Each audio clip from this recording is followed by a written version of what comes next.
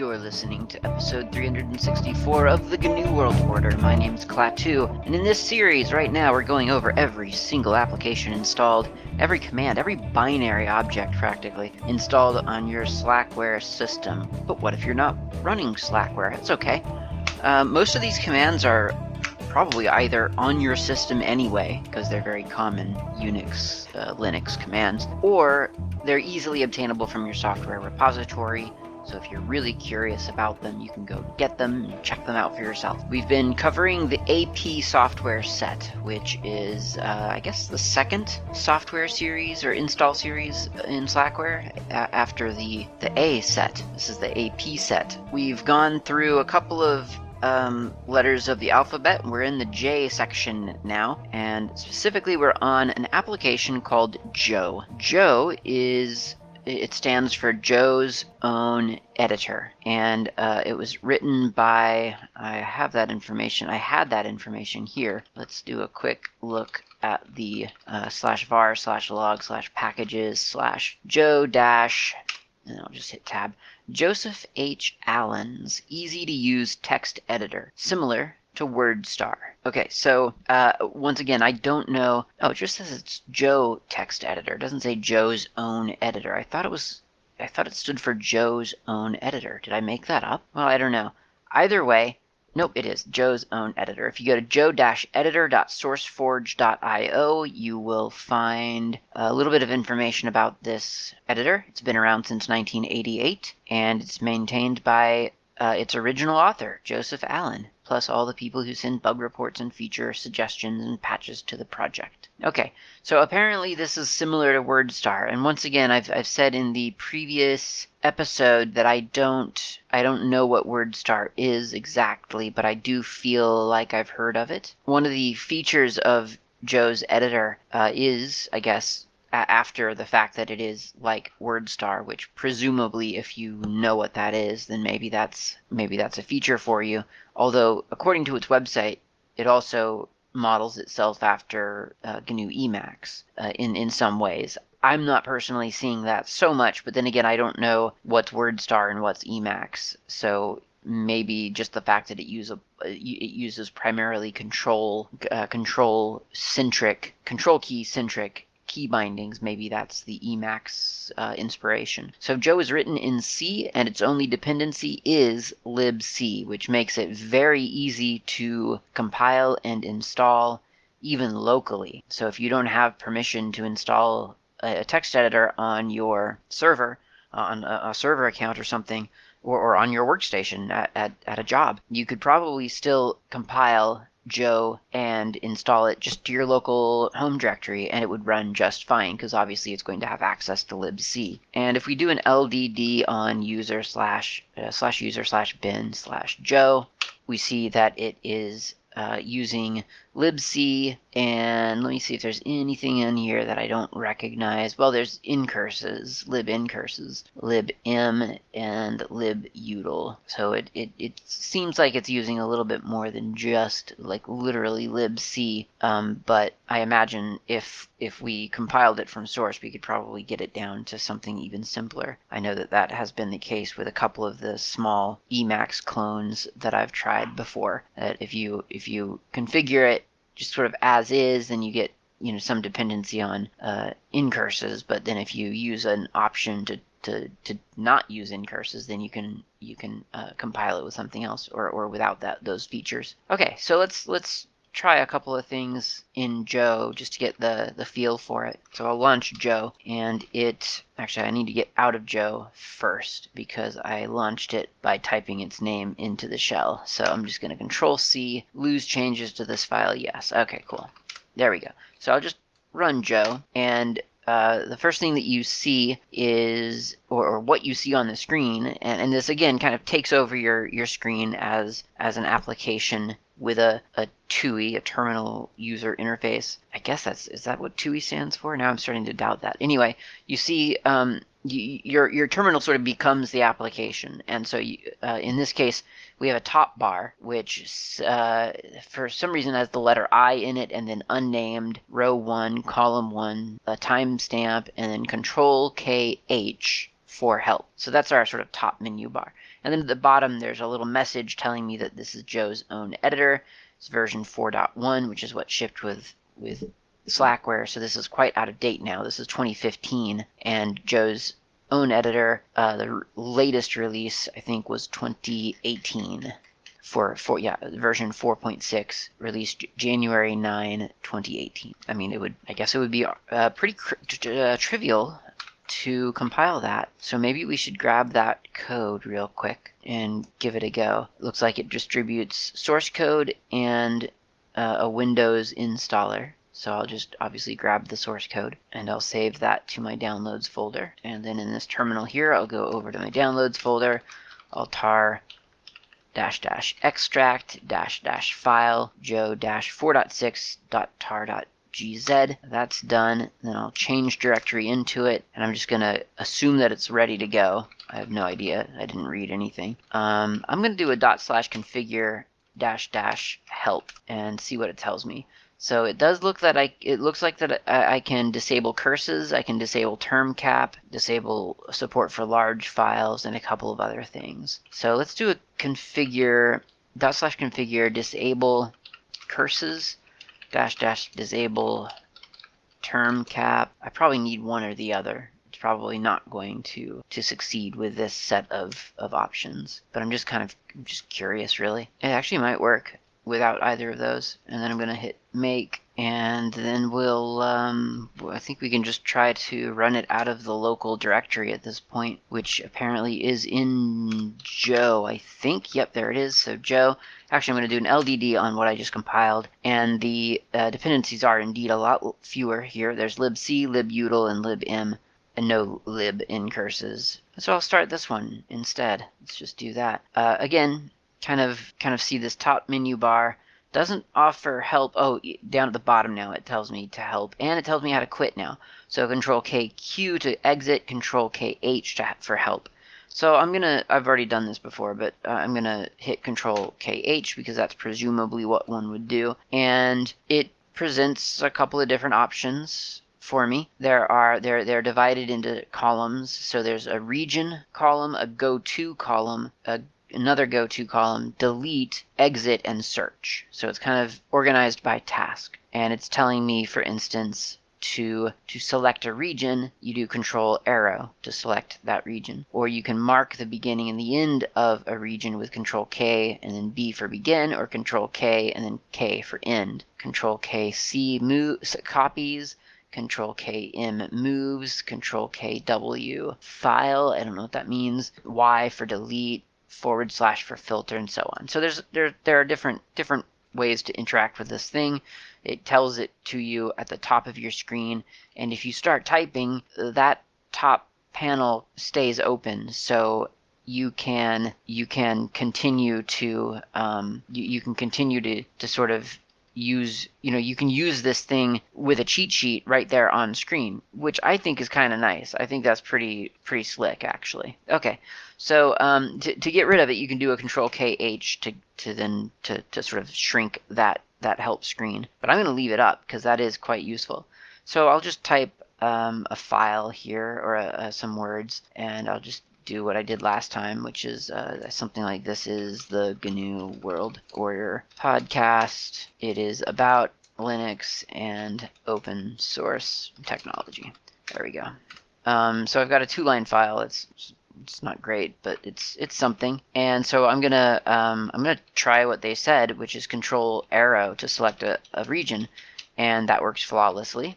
And then it says that I can do a Control KM to move the region. Now the way that works, and this is a little bit funky if you're not used to it, is that so with the region selected, you move to the place you want it to go, and then you click Control KM. So in other words, in traditional or in graphical word processors that we are now used to, and even Emacs for that matter, the act of sort of cutting and pasting or cutting and yanking would be you make the cut, it disappears, and then you paste it somewhere. In this, it never disappears. You select it, and then you move, and then it stays selected, and then you move to where you want. You could type stuff, whatever. The selection is still there, and then you do Control K M, and that does the act of cutting it from its original position and then pasting it to wherever your cursor is.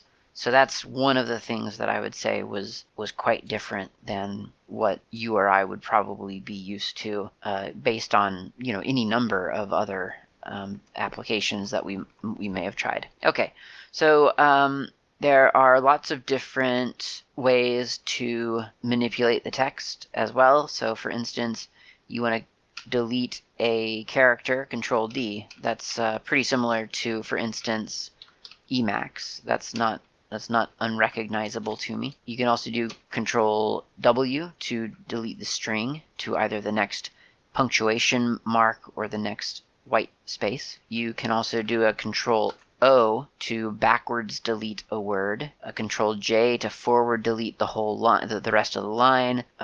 It does have an undo function. That's really good to know, and that is Control underscore. So that's Control Shift and then wherever your underscore is located. For me, it's right. It's just to the left of the enter key, but that's only because I'm using Dvorak. Let's see what else. You can insert files, which is great. So I'm gonna do a Control J to get rid of the lines, and then I can do a Control K. I'm gonna have to look this one up again. KR. So Control K and then the R key, and then it asks me, okay, well, where's the file that you want to insert? So I can go to my demo folder. I can find my, I think it was jed.txt. Yep, there it is. This is a test file. That's not the file that I thought it was. But anyway, that's fine. That works. Yeah, and so it's a simple little text editor.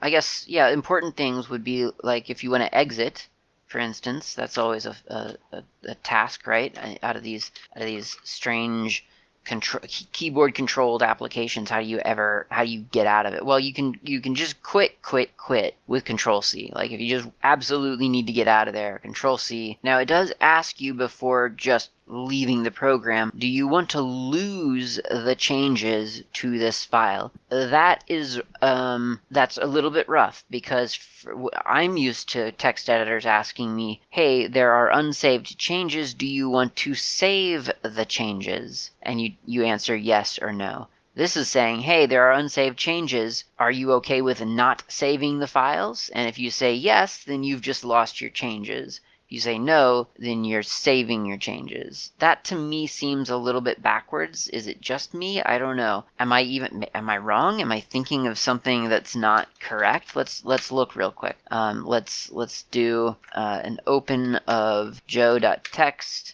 and change some letters, and then Control X, Control C, save file, yes or no. Yeah, so in Emacs it asks first if you want to save the file, and then if you're fine with not saving, then it asks you again, hey, there are unsaved changes in a buffer. Are you sure you want to exit? And then you have to type out the word yes, and then you're gone. In Jove, it just asks you straight up, would you like to throw away all of your changes, yes or no? And you have to have read that message closely. So be aware of that. I don't know how to open a file in Joe. Full disclosure, no idea. I mean, I know how to open it from a command, from the command Joe. I can just do Joe / in this case Joe, and then to my demo folder, and then to joe.txt. That opens that file in Joe. But I don't know exactly how to then open a different file. I can pull in the contents of another file into this file, but I don't know how to actually leave this file and open a different file. And that doesn't seem to be as far as I can tell, that's not in the help menu, at least not that I'm seeing. Maybe it's using terminology that I am not familiar with. But in fact, you know what? I think I just found it. Control K E for edit, and then we'll go to example.ps.1. Yep, that's it. So Control K E to edit. Just figured that out live on the show. I hope that was exciting.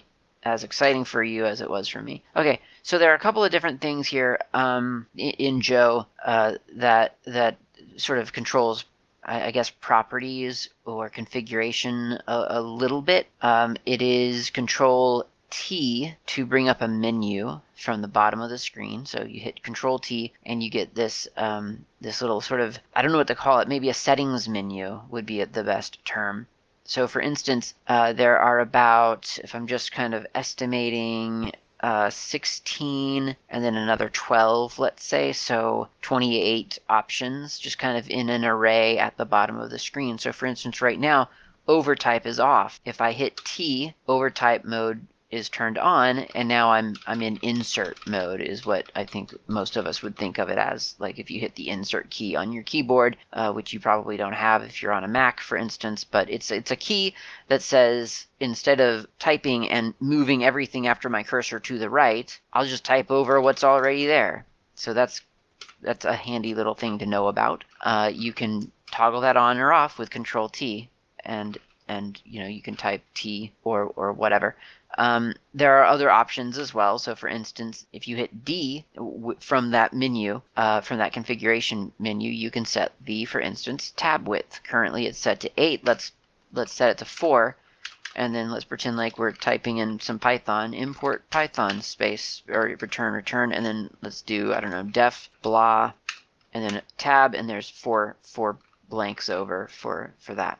So Control T is kind of a nice thing to know about. You can turn on audible beeps and change the color scheme, set the encoding, look at what kind of file type it's auto-detecting. For instance, because I opened up this old PS, this example.ps.1, which actually contains a bunch of graph from the graph episodes, it correctly recognizes this as file type trough.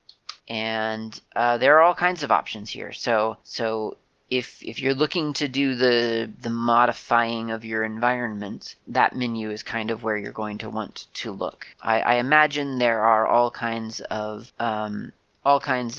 configurations that you can insert into, for instance, a Joe RC file, but I haven't really looked into that all that much. But if you create a .joe RC file in your home directory, then Joe looks at that when it opens as your configuration file, and you can do some of that as well from the terminal when you launch Joe. So for instance, if you do Joe dash, let's see, Joe dash, well, beep, for instance, then Joe will beep on command errors and when the cursor goes past extremes. Or Joe dash light off, the block highlighting goes away after any block command if this option is provided. So there's stuff that you can add to your editor just when you launch, which I think is kind of nice sometimes. I know I used to use that a lot when I was running Emacs in a terminal, because you could set things like -FG for the foreground color, -BG for the background color, and so on, and -CR for the cursor color, that sort of thing. So that was kind of nice, and I think I just had that in my Flux menu, like on the command that launched Emacs from Flux produced an Emacs window that looked one way versus a different way. That if I launched it from somewhere else, then I quite like that. You can set different key maps, if you want to use a different schema for your key bindings, and so on. I haven't looked into that because I'm not a regular Joe user, so you would have to look into the Joe RC options to see what the syntax for all that stuff would be, and I just don't know enough about it. I think Joe is great. I honestly do. I think that it is a really, really nice little sort of minimal, just tidy little text editor, and that's a great thing. I will say, for instance, I'm not a huge fan of Nano myself, and a lot of people are, apparently, because of I've heard, because of fond memories of Pico, which I think I have actually used Pico proper. But Nano I've used, and I do use it. I use it frequently enough. I don't find it easy to navigate. I don't find it fun to investigate. When I'm sitting at a terminal with only Nano available, and I think, how do I search for a string in this thing? I just can't seem to ever find how to do that. Now I'm saying that aloud and I'm realizing someone's going to hear this and email me and say, it's really not that hard. It is just Control W, and how could you not know how to do that?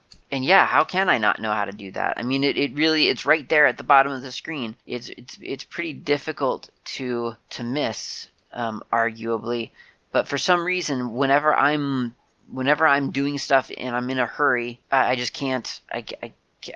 I can't do it. I can't figure out how to do something in Nano, even though everything's laid out right there at the bottom of the screen. But I think what happens is that I get into my Emacs brain, and I really want Nano to share a lot more than it does with Emacs, and it doesn't. And so I get frustrated. That's not Nano's fault. I'm recognizing that. I'm just saying that I think the more an editor can mimic Emacs for me, sort of the better. And that's not to say that Joe actually mimics Emacs, but because a lot of the keyboard shortcuts are kind of, they share a very similar mode, somehow I take comfort in that. So Control K, okay, I can get that. That's to get me into command mode or whatever.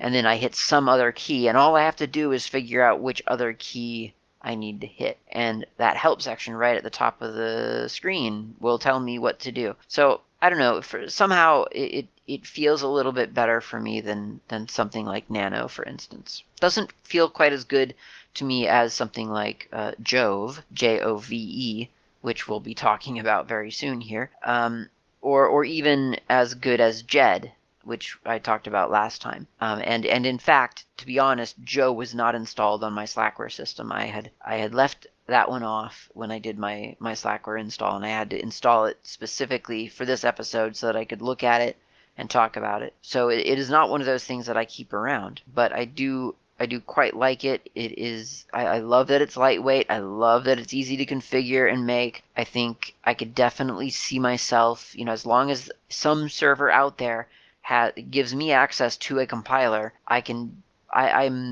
betting I would be able to compile Joe on that server, which is a fantastic, fantastic thing. And I kind of want to talk about that in relation to this application. Like I want to look at that for a moment, because I think this is really quite important. So there are a lot of, everyone sort of knows famously that there's a good number of text editors out there. You know what? We should have coffee first. I just realized this is not going to be a short discussion necessarily. So let's have coffee. We'll come back and talk about text editors in general, and then we'll talk about Jove probably, and then we'll end the episode. And that means in the next episode we'll talk about corn.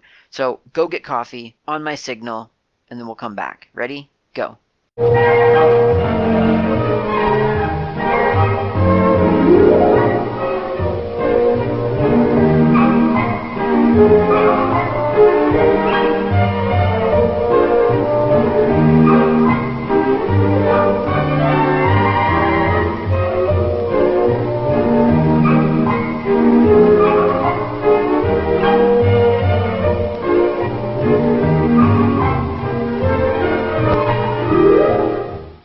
We're back. I've got coffee. I was talking to a friend of mine during a game weeks ago now, months ago probably, and he was saying that he had gotten the name of this device is all over the place, and I think I've talked about this before, but in New Zealand, they call it a plunger, which is not what you think it is if you're from America. It's a French press. So if you've ever seen, it's a glass carafe and a pitcher, and then a mesh sort of press that you press down, and you put hot water into it and coffee into it, and then you press the mesh thing down through the glass, down to the bottom of the glass, such that the coffee grounds, the ground up coffee beans, are pushed down to the bottom and held there, and then you've just got this infused coffee water, which we just call coffee, at the top, and then you can pour it out into your mug. So anyway, he was talking about this, and he said on a whim the other day, he had filled up the carafe first with hot water, and then put the coffee on top, like at the top of the water. And I thought, well, that's not intuitive at all. That seems very strange. And he agreed that that was not something that seemed to make logical sense at first, but he said the results were actually quite good, and it was also kind of cool because what happens is, so you fill it up with your hot water, and then you put your ground up coffee on the top, and it kind of floats there. The coffee grounds. It just kind of floats at the top of the water, and it kind of slowly infuses down, as you would imagine. But then you let that sit a little while, like a minute or two or whatever, and then you put the mesh press onto it, and you press it down rather kind of slowly as you do. And what's really cool is, and this is so trivial, but you should try this, is you get to see sort of like, it's almost like a magic trick, like a really cheap magic trick, because the water below the press is mostly clear, and the water on top of the press is coffee. It's like dark, rich, beautiful coffee. And as you press it, you can watch it happen, and it is almost like you're just doing one of those what are they called, the Earnhardt, or the whatever, the Embry quick change, the card quick change, where you put your hand over the card, you palm it in such a way that it looks like you're just rubbing the top card, and then you take your hand back over, you continue to do the card, and then suddenly you take your hand away, and the card appears to have changed because of how you've done it. So it looks like a quick change trick that's really, really obvious. But you should try that sometime, and it makes fine coffee. I mean, I don't know if it's like better than coffee that I just dump hot water onto beans, but it is good. It's quite good, and that's what I'm drinking right now. So I want to talk about, well, I said I wanted to talk about text editors. To be honest, I don't know that it's about text editors as such, and it's kind of about open source. And, text editors are rather prolific. They proliferate in open source. There are a lot of text editors, quite famously. And I think, and it's not just text editors, right? There's a lot of stuff out there in open source that you can find several instances of. And the fear there is, well, maybe 2 or 3 or 4-fold here, but one of the fears there is that you've got 20,000 text editors and not a single one that you like. That is an undertone of some remarks about how many text editors there are on Linux. Just as there are, that's the same undertone as you hear about desktops on Linux, and video editors on Linux, and audio players on Linux, and whatever else, just everything that you can think of in the open source ecosystem. You do come across those people who seem to have a problem with the number of choices. Now, that's not always the undertone. Sometimes the problem is, well, there are too many choices, and I literally am overwhelmed by the number of choices. I do not know which one to settle on, which, by the way, always seemed like a kind of a weird problem to me. I guess I've never really had that problem, ever. Like if you present me with 30 different options, and I don't know one from the other, and if without any further information, then I will just make a choice and use that one. Because, I mean, generally speaking, if you don't like what you chose, you can probably switch to something else. So that's never been something that I've been afraid of. I don't get the whole too many choices freeze up experience. I don't know what that is. I'm not saying that it's not a valid experience to have. I can absolutely imagine the sort of anxiety over, oh my gosh, you're giving me so many choices. You say this, maybe you're not telling me which is better than the other, or maybe you are, but you're just one person. What if someone else tells me that something else is better? So then what do I choose? Why is it so difficult? Just give me one choice. Tell me what to do. Stop making me think about this. I get that. That's a totally valid complaint. So those are two aspects, I guess, of the idea of things proliferating within open source. And then the other one that I was thinking of is this idea of, and I've talked about this for sure on this show before, but it's been a while. The perceived problem here is that it's wasted effort, right? So you see that Joe Allen created Joe's own editor, and you think, well, why did he do that? Why didn't he just go to Jed instead and say, hey, let me help you make Jed better? Or why didn't he go to Emacs, and why isn't he helping out with Emacs? Or Or why didn't he go to, any other number of editors and just contribute to their project? And the idea is that then we would have fewer choices and better sort of creams of the crop. We would have these editors that are made stronger by participation. And we've all thought that from time to time, I think, because it's a natural feeling, because we, especially as technical as geeks, like as nerds, we see a lot, many of us see inefficiency and we think, well, that's bad, that needs to be optimized. And if we have two programmers working on two separate editors that at the end of the day are basically the same thing, except not exactly, and neither are exactly what we want, let's just squish them together. Look, if you want a different key binding, that's fine. We'll just have a little toggle somewhere to, a little switch, dash dash jed versus dash dash joe versus dash dash vim, and then we can just have different key bindings and it'll all kind of work together, but everyone is working on the same project. And that makes sense in a way that would make more sense, right? And that's a very common problem.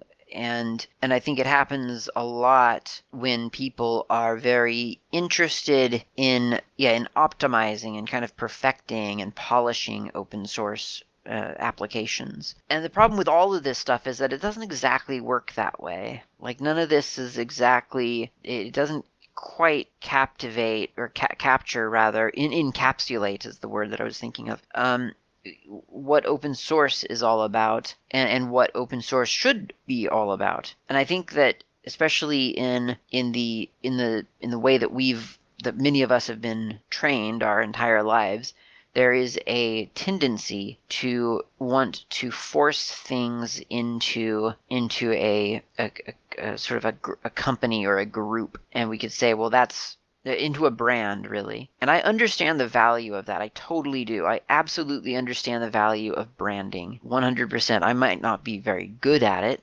understand, but I do understand the value of it. And I mean, I love opensource.org, for instance. That's the Open Source Initiative, OSI. If you go to opensource.org, you'll find all kinds of great information, and you'll find a little logo that they use that somebody created for open source. It looks like almost a keyhole, almost like a door key, like a classic old keyhole. Kind of looks like that. And it's a great little brand. It's attractive. It is recognizable, I guess. I mean, if you know what it is. But that's the same for everything, right? Any logo doesn't necessarily make a whole lot of sense until you know what it is. But it's good. It's easily to reproduce. You can, if you're sitting there sketching something out, doodling, you can do that. You could create that a lot better than, for instance, a penguin, probably. So I understand the value of a brand. I understand that recognition can help sort of propel something into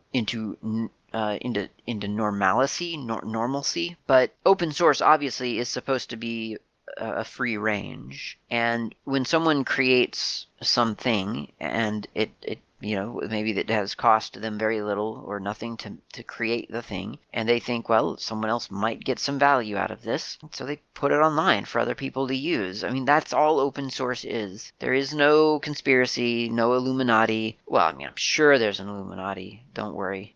I'm not shattering all of your hopes and dreams. But not for open source project management. There's not. This is just, these are, we're all just users, and we create code or scripts or artwork or whatever else, and we post it to the internet in case someone else finds it useful. And we wouldn't want to lose that in open source. And so it's invaluable that happens. And I think it's something that we should not take for granted. And I was thinking about this, believe it or not, because of websites, actually. And I kind of realized the other day, when I was sort of ruminating over this, how so many things on the internet now have to be sort of they have to be incorporated, essentially, right? I mean, not like as legal entities necessarily, although quite often, but so many different things. Just it seems like everyone wants it to be incorporated. It needs to be a thing that people can sort of can have the illusion that it's never going to go away. And that is all it is an illusion that it will never go away. And I feel like that's misplaced trust. I feel like if you go to notabug.org and you start using their free Git services to manage your source code, then maybe, yes, there's a brand there, sort of. And there's an identity, certainly. I mean, it's a domain. There's no, it's if you look around for it, you're not gonna find a stock symbol that you can invest in. You're not going to hear from their CEO in weekly emails. And does that mean that it's going to go away someday? Well, yeah, it probably does mean that it's going to go away someday. But then again, believe it or not, GitHub could go away someday. Like, I know that Microsoft owns GitHub, and Microsoft surely will never go away. And yet things do go away, right? I mean, there have been so many things, and I've talked about this lots of times in the past. There have been so many things that industries have relied upon, and it was this thing will never go away, and then suddenly it was gone. I mean, all you have to do is look at Docker, for crying out loud. Docker was a multi-billion-dollar company at one point, and I believe they even turned down something like $2 billion. I'm making up numbers now, but they maybe it was only 60 million. Who knows? Right? It was a big number, lots of zeros. They turned it down. They were like, "Oh, we're worth more than that." And then the next month, they were getting bought out by someone for nothing, and they're barely even a brand now. They're more of a file spec. The same goes for virtualization technology. That was driving the IT industry for a good 10 years, maybe probably longer, honestly, but let's call it 10 years for a heyday. And now it's all about containers, and nobody wants to hear about virtualization is virtually over. People don't care about it. So things go away, things change, and I feel like this tendency to want things to be solidified and organized and managed, it is a very appealing illusion to succumb to, and to entertain. But it is mostly an illusion most of the time, I think. I'm not saying you can't adopt it for yourself. Like, it's a fine illusion to have. Like, it's totally fair. Sometimes that kind of illusion and that sort of faith in something is functional, right? I mean, that works because you think, well, cool. Now I have this rock solid foundation upon which I can build a bunch of stuff, and I will just defer mitigating it going away until it announces that it's going away. And that works for a lot of people most of the time. I mean, I would say that sometimes it doesn't work because sometimes things just go away, and that was that you got no warning about it.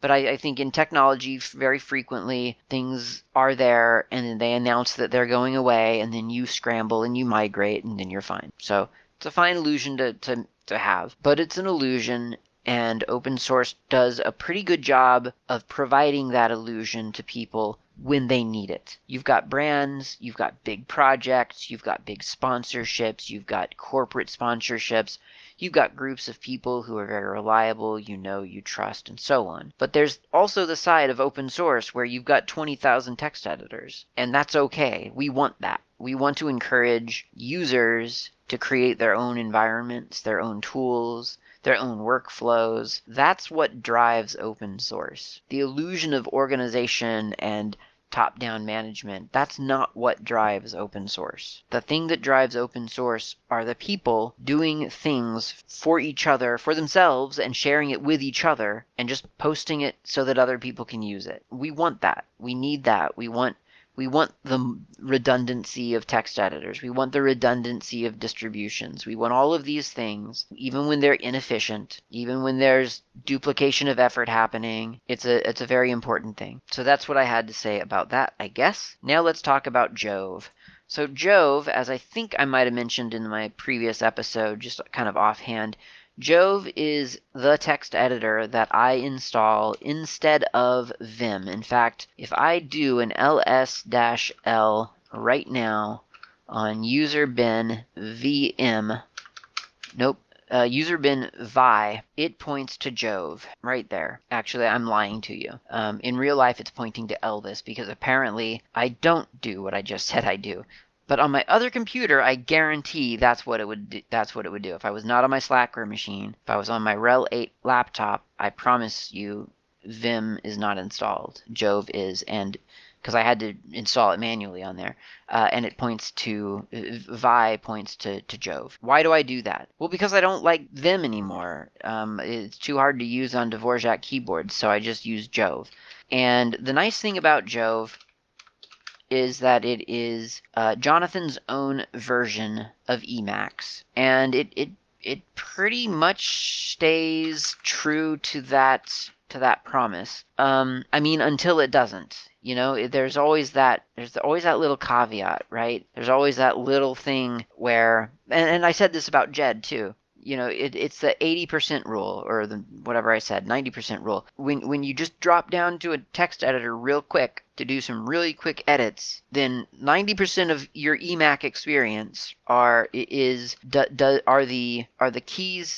key commands the same, and can I don't know, split the screen, you know, something like that. It's like really just the bare basics. You don't need that much. It's really just the stuff that you need to do quickly, which it slows you down if they're not there. So for instance, to go to the next line in Jove, it's Control N. To go to the previous one, it's Control P, and of course I've got my Control key mapped to the caps lock key, so it's a smooth movement. And if I do that in some application that does not have Control N and P mapped to previous and next, then you know I'm opening up, I don't know, a new file, or I'm printing, and that's just, it kills me. It's horrible. It also does Control F and B for forward and back. A character. It does Control E for the end of line, Control A for the beginning of line, and so on. So there's a bunch of stuff here. Now, just like in Jed, just like in Emacs, there are a bunch of functions. And that's what you're calling, just like in Jed, just like in Emacs. When you're using these fancy keyboard shortcuts, these functions are what are being executed. So, for instance, if I do an Alt X or a Meta X, or you know, just escape and then X and then question mark, it lists all of the functions available to me. I can hit spacebar to scroll through this list, which messes me up every single time I try to do either Control N or an arrow key, and that does not work. It has to be spacebar. It does tip me off. It says more at the bottom of the screen, so I think this is probably just literally calling the more pager, but I always forget. Anyway, spacebar. And so we're calling, for instance, Control E end dash of dash line. That's what you get when you do Control E. That's how that happens, and you can test it out. You know, as usual. If I type a file, a sentence here, this is a sentence. Control E, Control A to beginning, Control E to the end. I'm going to go Control A again to beginning, and then do Alt X, and then end dash of line, and sure enough, my cursor gets moved to the end of the line. So it is very sort of a direct, you know, if you think, oh, I would really like for this keyboard shortcut to perform this function, then all you have to do is find the function, and then you can map it to that function within Jove. So there's a very direct correlation, I guess, between your active user environment and, well, I guess the, you know, sort of the source code of your editor, which is refreshing. I quite like that. Jove, like all the others, you can create a Jove or a .jove rc file in your home directory and set all kinds of options. I honestly don't. I could, and it's very Emacs-like, a lot more so than Jed. Well, like, you know, I guess that's not entirely true. I mean, it's not very Emacs-like. It doesn't have a bunch of parentheses. It's not written in Lisp. It's not a list of lists. But to me, it feels a little bit familiar, because you have things like, I mean, so you can see the default Jove RC in user lib 64/jove/jove RC. And it's pretty well commented. Comments are preceded by a hash symbol, and you've got statements that, for instance, define dash macro space kill dash line, and then a bunch of code telling Jove how to make all of that happen. Something simpler, bind dash to dash key space previous dash line space Control bracket bracket A. That makes the arrow key work on most terminals apparently. So I don't the caret is the control key, and then I guess bracket bracket A must be the up arrow symbol or the up arrow code here. But yeah, so you get the sort of the function bind to key or process dash bind to dash to dash key or whatever, and then you've got a function and then the key command that you want to bind that to. That to me is a little bit Emacs RC style configuration. And there's a bunch of different Jove configuration defaults in user lib64 jove-rc, and then dot something. So there's dot sun, for instance. There's dot vt100. There's dot xterm, and so on. And if you obviously want to edit that, you would cat it into your home directory, into a file called .jove-rc, and then you could go in and kind of modify it as you please. And it's not an impossible sort of file to parse.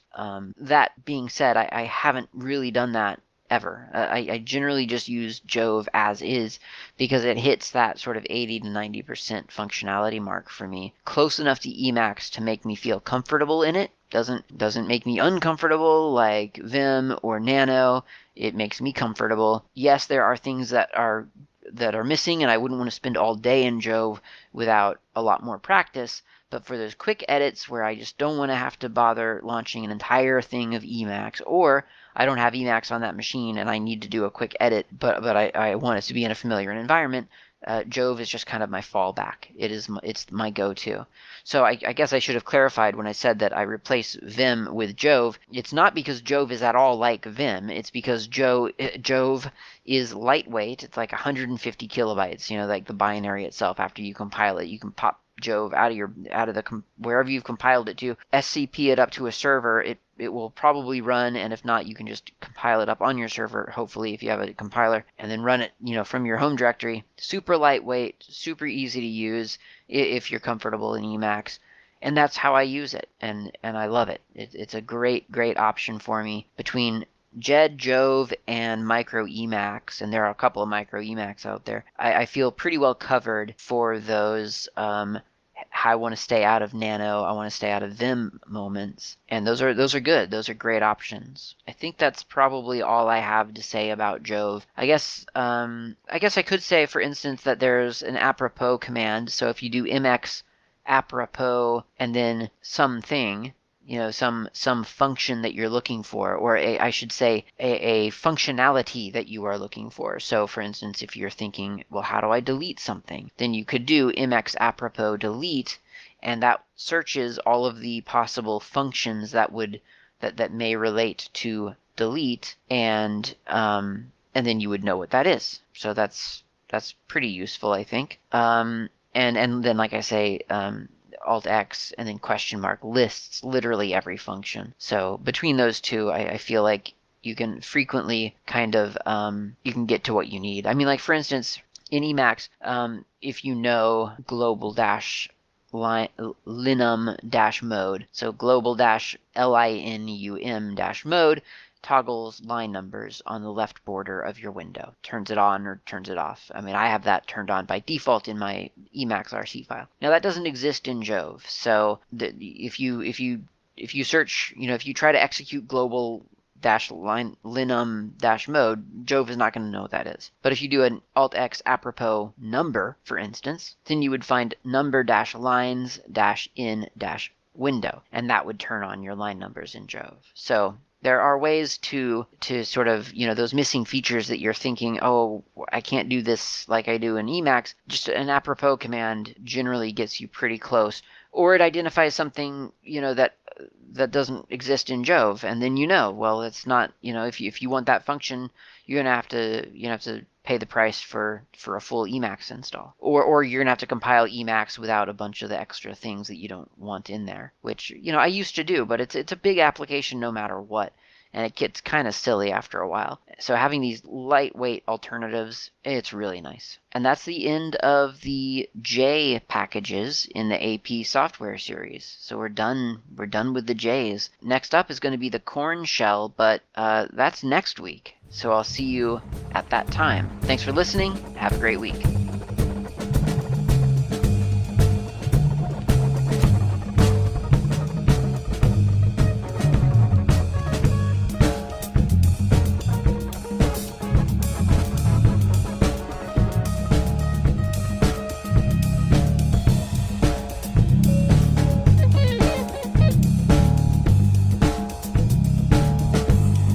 you for listening to the GNU World Order Ogcast. This has been Klaatu. You can reach me on IRC. I'm on the Freenode network usually in channels such as Ogcast Planet, Slacker Media, Slackware, a couple of others.